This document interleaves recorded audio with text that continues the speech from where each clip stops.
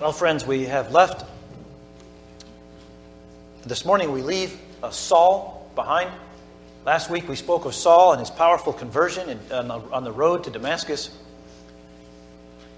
And Paul has now gone to Antioch. Remember, he had to flee Damascus. And he's gone to Antioch.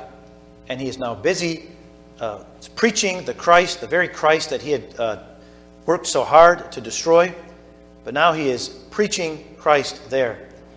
And you can see that in Acts 9 and verse 22, that Saul kept increasing in strength and confounding the Jews who lived in Damascus by proving that this Jesus is the Christ. That was the great truth that God had revealed to him on the way to Damascus.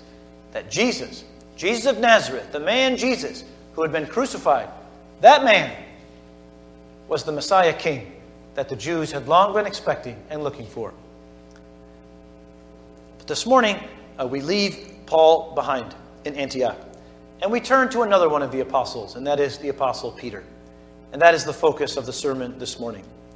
You know, my friends, that the great question at this time in the early church, in this church, the great question is what to do with the Gentiles. What is the status of the Gentiles in the Christian church? Is there an open door for them to come in? Do they belong in the kingdom of God? Or do they have to become proselytes? Do they have to adopt the Jewish religion and all its rituals and all its rites? Especially the rite of circumcision, the rite of Sabbath observance, right? Saturday Sabbath observance. What is the status of these Gentile people? Now you also have to keep in mind here the theme. Remember, we said this in the very first sermon that we preached on the book of Acts, that the theme of Acts, the connecting thread that ties all this book together, is Acts 1 verse 8. Recall that Jesus says to disciples, "But you will receive power when the Holy Spirit has come upon you, and you shall be my witnesses both in Jerusalem," right? That happened on the day of Pentecost, Jerusalem, "and in all Judea." Now that we saw also, right? Because when Saul began persecuting the Christians, they all fled, and the gospel came to Judea. Samaria, that was Philip. Remember Philip? Philip had gone to Samaria, right? And he had done tremendous evangelistic work, and God had blessed that work mightily in Samaria. But now, the last part of this verse, "and even to the remotest parts of the earth." Even to the remotest part of the earth. And now, my friends, we come to the fulfillment then of that part of the theme of the book of Acts. How will the gospel get to the remotest parts of the earth? And you might say the seeds for that were already planted in the stoning of Stephen. Right? Because already there, God had set apart a man who was watching the garments as they stoned Stephen to death. And that man was already being prepared by God's sovereign grace to be the voice of God to the Gentile nations. Well, God is going to reveal first to Peter. Well, I shouldn't say first, but God is going to reveal now to the to the leadership of the Christian church. And again, we always have to keep this in mind, and I know it's difficult sometimes to always keep this in your mind, right? That all the Christians at this point are Jews. Now that's beginning to crack a little bit, right? Because of course the eunuch had been baptized. He wasn't a Jew. But by and large, the vast majority of all the Christians are Jews. And my friends, that means they continue to practice the rites, the rituals, the ceremonies of the Jewish religion. In all respects, they have not given up their Jewish religion, right? They have just come to the point where now they recognize that Christ is the Messiah King for whom they've been waiting. Now, that brings us then to the Apostle Peter. And it's interesting to me, my friends, that it seems as though God has given more light on this question to Philip, because remember, he went to Samaria, not Jewish people, and of course the eunuch, but also to Stephen. It seems that God has given more light to these deacons in terms of this question of Gentile inclusion in the Christian church than he has even to the apostles. But now that's going to change, right? Now God is going to speak to the leader of the apostles, Peter himself. And God is going to open his eyes to see this question correctly. So that turns our attention then to Peter. Now, we've already talked about Peter being in Jerusalem. He's been at the head of the apostles in every single one of these events that has taken place. Remember that when the Pentecost was being ridiculed, it was Peter who stood up, right? And said, no, this is just a fulfillment of the prophecy of Joel. But it was Peter who stood up and defended the church at that time. You'll remember that when they were arrested and brought before the Sanhedrin after the lame man had been healed, again, remember it was Peter who stood up and spoke in defense of the apostles. Then you'll remember that when Ananias and Sapphira tried to pull their trick, it was Peter, right, who exposed their fraud and brought down God's judgment upon them. Then there was, after the death of Ananias and Sapphira, there was many miracles. Remember, even Peter's shadow would heal people. And again, they were arrested. This time they were beaten. But again, it was Peter who gave the defense before the Sanhedrin. But all that took place in Jerusalem, didn't it? All that took place in Jerusalem. But now we're going to have God, we're going to see how God, in his providence, sends Peter out of Jerusalem. And for a very important reason. Now, the occasion is this. You'll remember that in Acts 8, Philip has gone to Samaria. Many of the people are fleeing the persecution that Saul himself has begun. Philip ends up in Samaria, and he preaches there. He does miracles there. God abundantly blesses his ministry. Many people are coming to Christ. And then we read in Acts 8 and verse 14 that when the apostles heard about this, Acts 8 and verse 14, now when the apostles in Jerusalem heard that Samaria had received the word of God, they sent them Peter and John, who came down and prayed for them that they might receive the Holy Spirit. So the apostles in Jerusalem feel that it's time now to send Peter and John to Samaria to investigate this work, what's happening there, and to ensure that everything is done in order, that the truth is being preached, and that these Christians are being really, truly, and soundly converted. So Peter and John go there. You'll remember that Peter and John also have not the responsibility, but the privilege, I should say, of bringing the gift of the Holy Spirit, right? That these people also might receive the Holy Spirit, not in order to be saved. They are already saved, right? They've already believed in Christ, but to receive the gift of the Spirit, these ordinary and these extraordinary gifts of the Spirit, which were so plentiful in those times. At any rate, now Peter and John are out of Jerusalem. They are out of Jerusalem because they are in Samaria. Now, what happens to John at this point, we're not told. But we are told what happens to Peter, because again, if we turn to Acts 9, and we go to Acts 9 and verse 32, this is what we started reading. This was the start of our reading this morning. It says, now as Peter was traveling through all those regions. Evidently, my friends, Peter did not go back to Jerusalem. You follow me now? Peter did not go back to Jerusalem, right? He went from Jerusalem to Samaria, but after his work was finished in Samaria, he evidently began to travel about the countryside. He did not go back to Jerusalem. Now that makes sense to us, partly because we know that a persecution is taking place in Jerusalem. But for whatever reason, that seems to be the most likely, he does not go back to Jerusalem. But we're simply told in Acts 9 and verse 32 that he travels about these regions. And he came down also to the saints who lived at Lydda. So notice that there's already Christians at Lydda. There's already Christians at Joppa. And now Peter, as he begins to travel out of Samaria, and he comes to these different villages. He comes to these different cities. And here comes Peter. He walks into the city. And you can imagine that the church was very excited to receive him. But Peter begins to look. And here are the Christians gathered before him. Perhaps he was going to teach them. Perhaps he was going to preach to them. Perhaps he was going to administer the sacrament of some kind. But Peter can't help but notice. Who are these people over here? I see Jewish people over here, but these people over here, I see Gentiles. In fact, I see Gentiles mixed. Now, how he would have known that, I don't know, but certainly it would have come to his attention that there were Gentiles in the audience. And this brings this question all the more to his mind. What is to be done with these people? It's burning in his mind already. But as he travels from place to place, he sees Gentiles worshiping the Lord. Right alongside the Jewish Christians. In fact, if you look at Acts 9 and verse 35, notice the language here. I think this is intentional. Acts 9 and verse 35, and all who lived at Lydda and Sharon saw him, and they turned to the Lord. Now, of course, all there doesn't mean every single person in Lydda and Sharon, right? We know the Bible often speaks colloquially, right? All means a great number. But it certainly must mean, my friends, that a great deal of the population of these cities had come to Christ, Gentiles and Jew alike. We have similar language in Acts 9 and 42. Acts 9 and 42, it became known, that is the healing of Dorcas, became known all over Joppa, and many believed in the Lord. So these Gentiles and Jews alike are coming. Peter is seeing this as he goes from village to village. And again, his mind must begin to turn. Remember how we spoke last week about these goads, right? Jesus said to Paul when he appeared to him on the way to Damascus, Paul, it's difficult for you to kick against the goads or these pricks, right? These voices that you're hearing and these thoughts that you're having, right?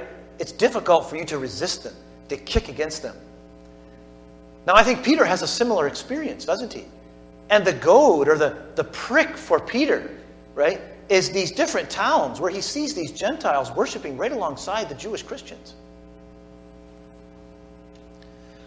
Well, let's think then about Peter's thinking. Peter's thinking.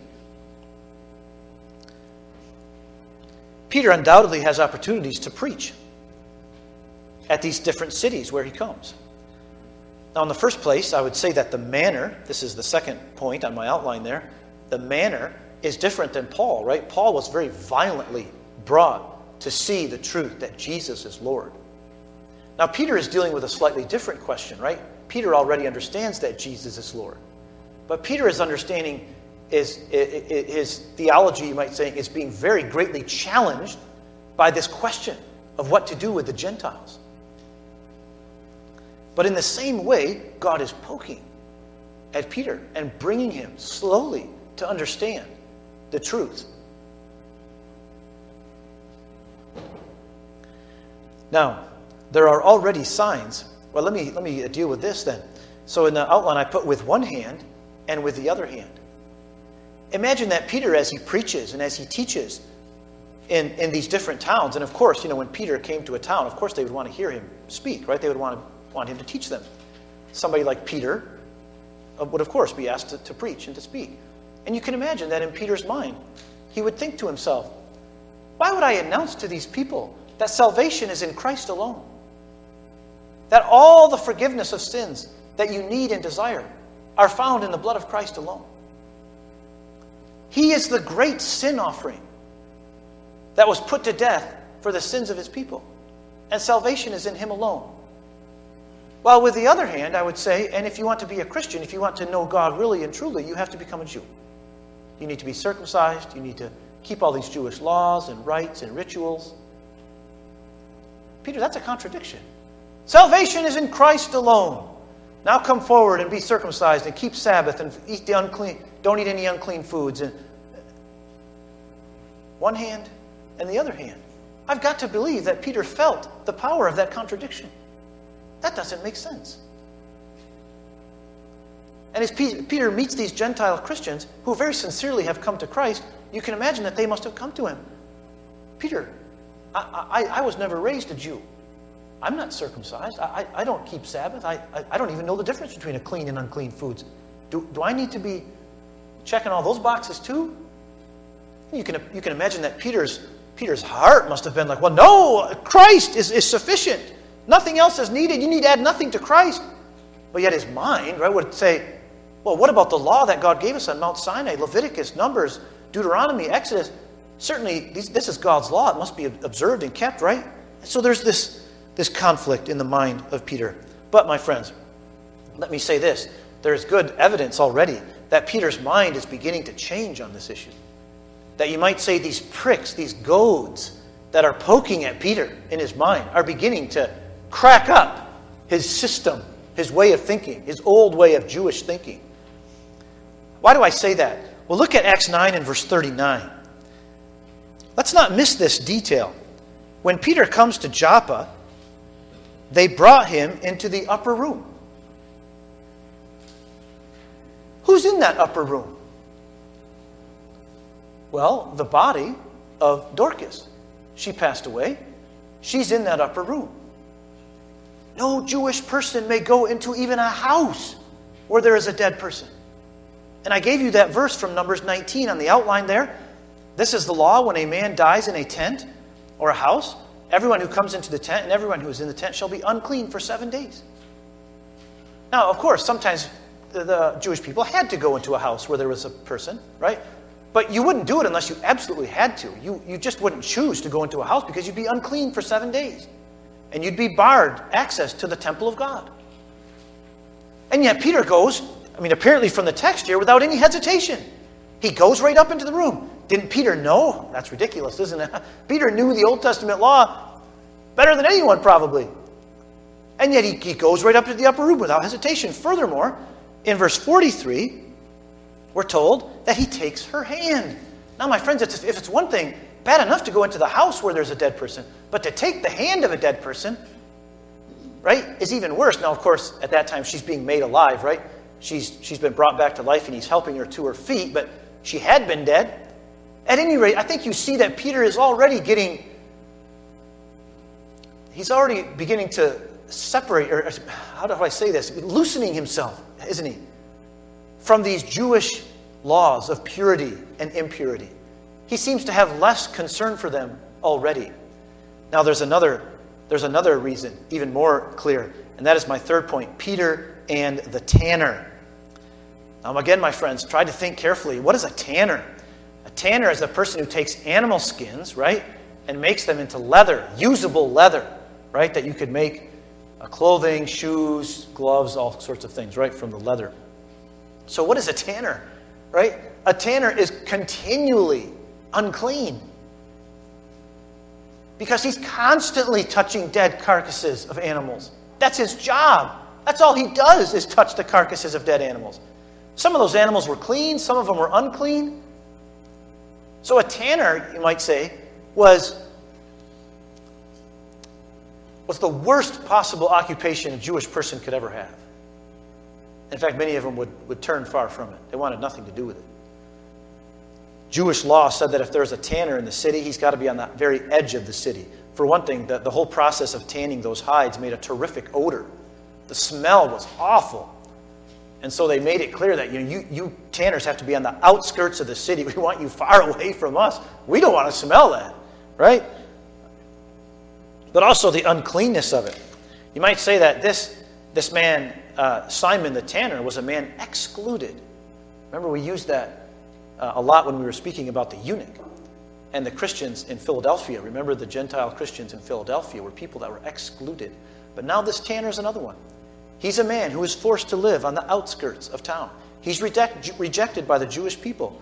One source I read said that the Jewish people, the Jewish leadership, had a law that the Shema, right, the Hear, O Israel, the Lord our God is one. The Shema should not be repeated or recited when you're standing next to a chamber pot or a toilet, right?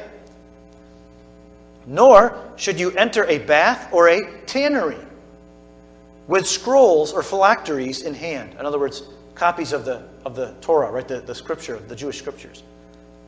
So they're literally putting a tanner like on the level of a toilet, right? You can see how despised these tanners were. This man excluded in a perpetual state of uncleanness. And now, my friends, this is the man where Peter stays. How's it possible?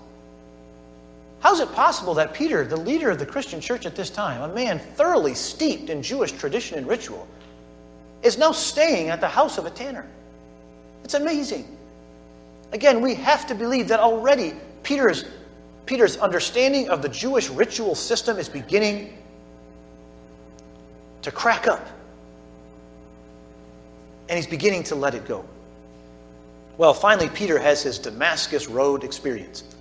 Peter's experience on the roof of the house of this man, and you see this given to us so powerfully in Acts chapter 10.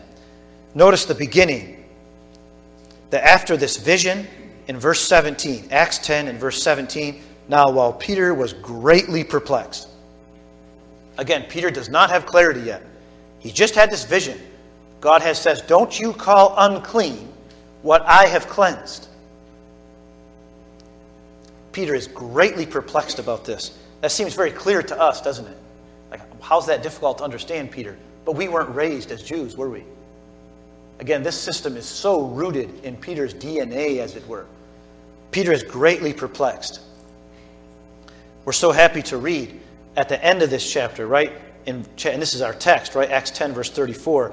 After God has explained and further helped him to understand this, Peter says, I most certainly understand now that God is not one to show partiality. Finally, God in his love and in his mercy has brought Peter to this point, where now he understands that God is not one to show partiality. And the vision itself is given us in Acts 10, where Peter, when he feels these pains of hunger, right, and it's time to eat, and down comes this sheet loaded with animals, both clean and unclean animals, right? And Peter says, no, Lord, I cannot eat these animals, but because there's unclean animals amongst them. And then comes that astounding thing, pronouncement from God himself. Don't you call unclean what I have cleansed. That's remarkable, isn't it? Don't you call unclean what I have cleansed. My friends, I would call that then a leading article of the Constitution of the Kingdom of God. You know, children, right? We have a Constitution in this country, right? The Constitution of the United States. Well, the Kingdom of God has a Constitution. And one of the leading articles of that Constitution is this. In verse 34. God is not one to show partiality, but in every nation, the man who fears him and does what is right is welcome to him. Every man.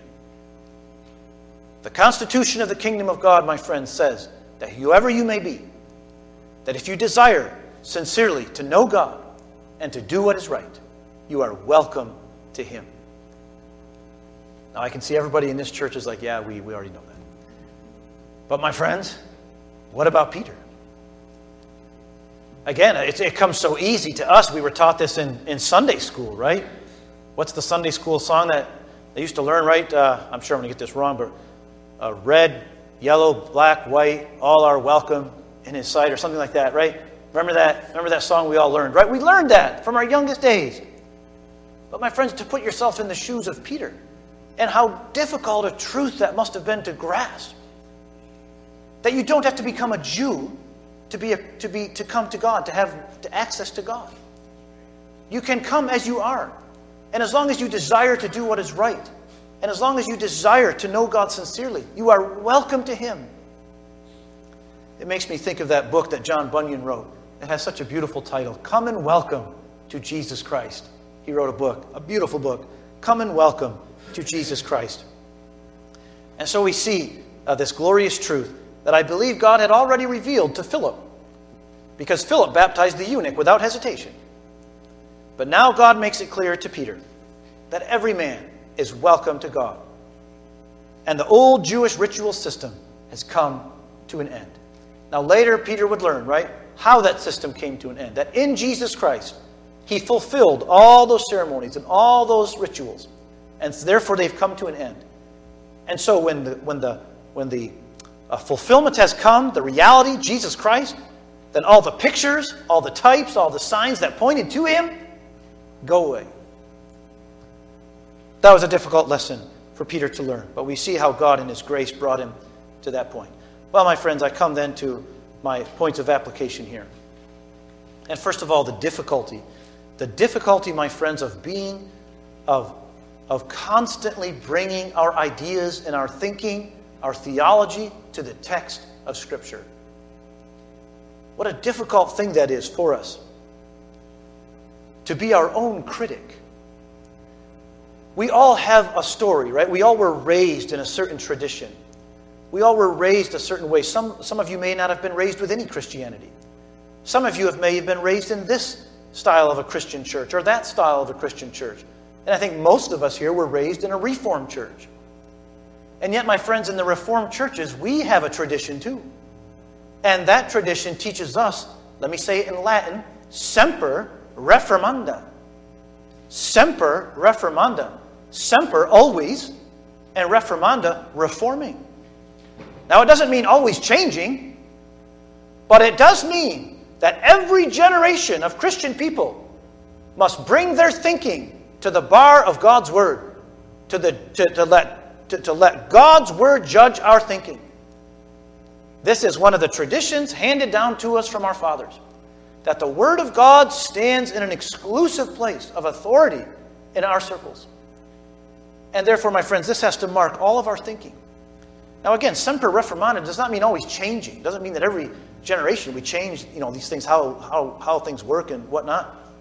But it does mean, right, that we be our own critic, that we bring our thinking to the Word of God. And what a need for balance there is here, isn't there? Because again, we see so much Christianity today that is always changing.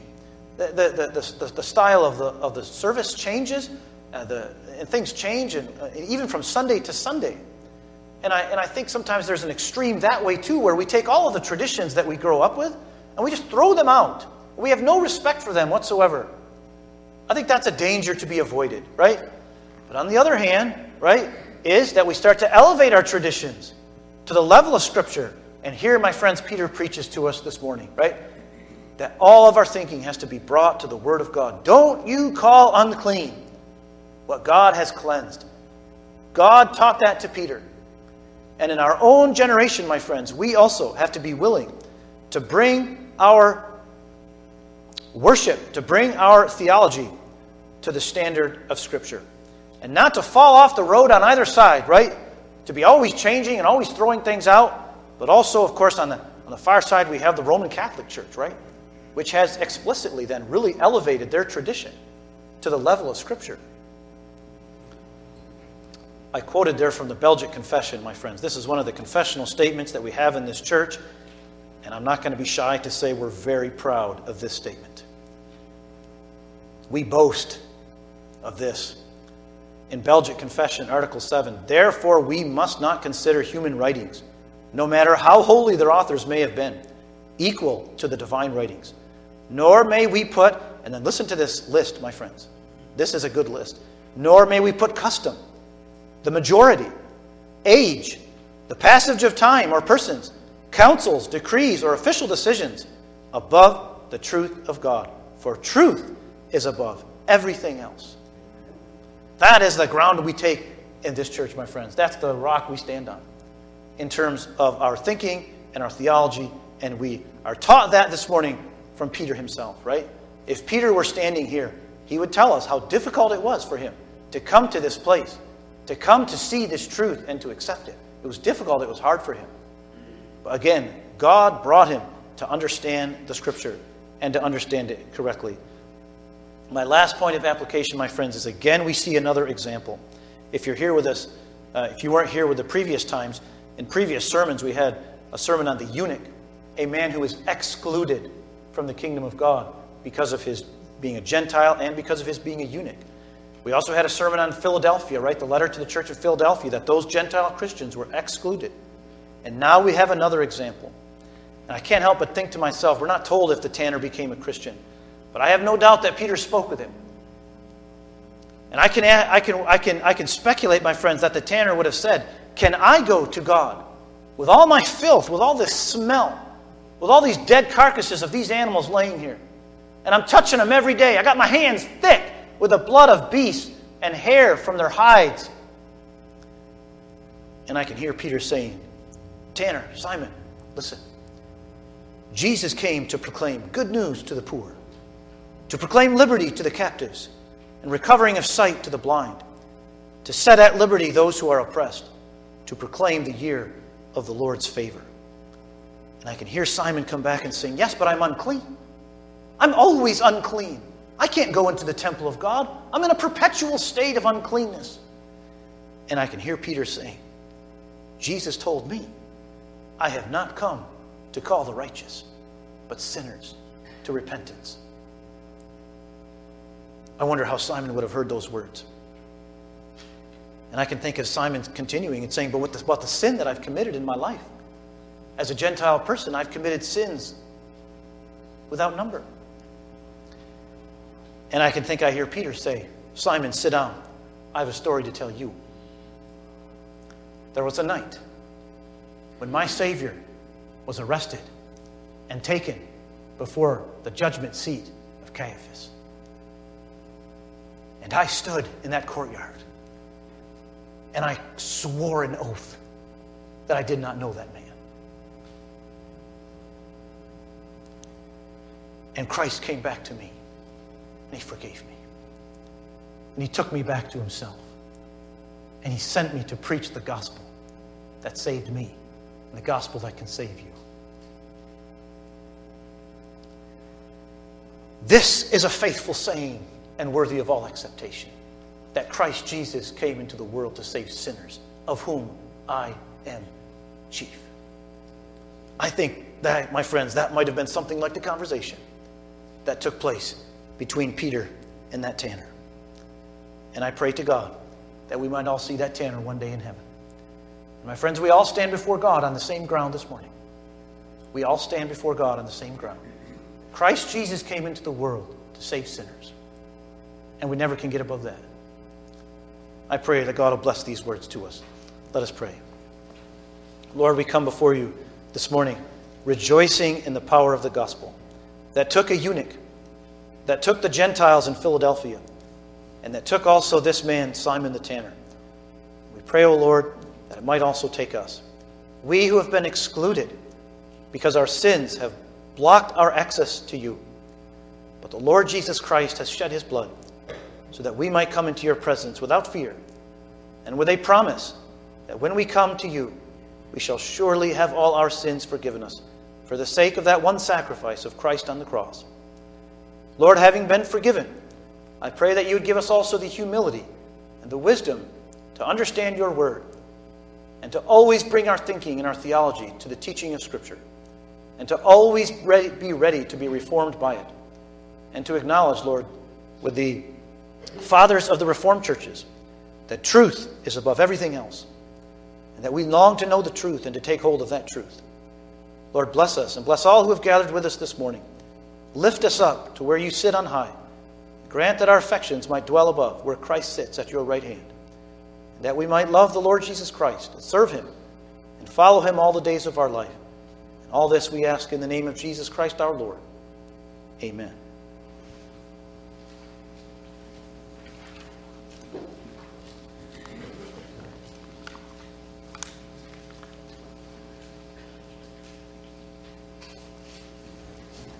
Let's turn now in the red hymnal to number 273. Number 273, we'll sing the 4 verses. Break thou the bread of life, dear Lord, to me, as thou didst break the loaves beside the sea. Throughout the sacred page I seek thee, Lord. My spirit pants for thee, O living word. The 4 verses of 273 in the red hymnal. Amen.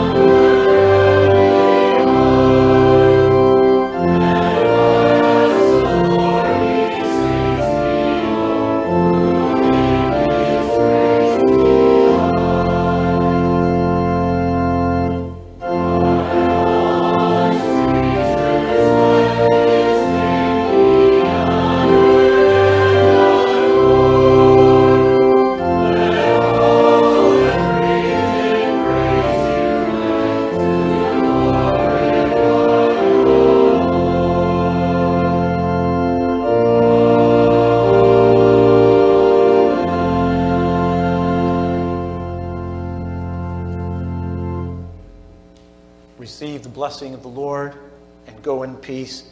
The grace of our Lord Jesus Christ and the love of God and the communion of the Holy Spirit be with you all.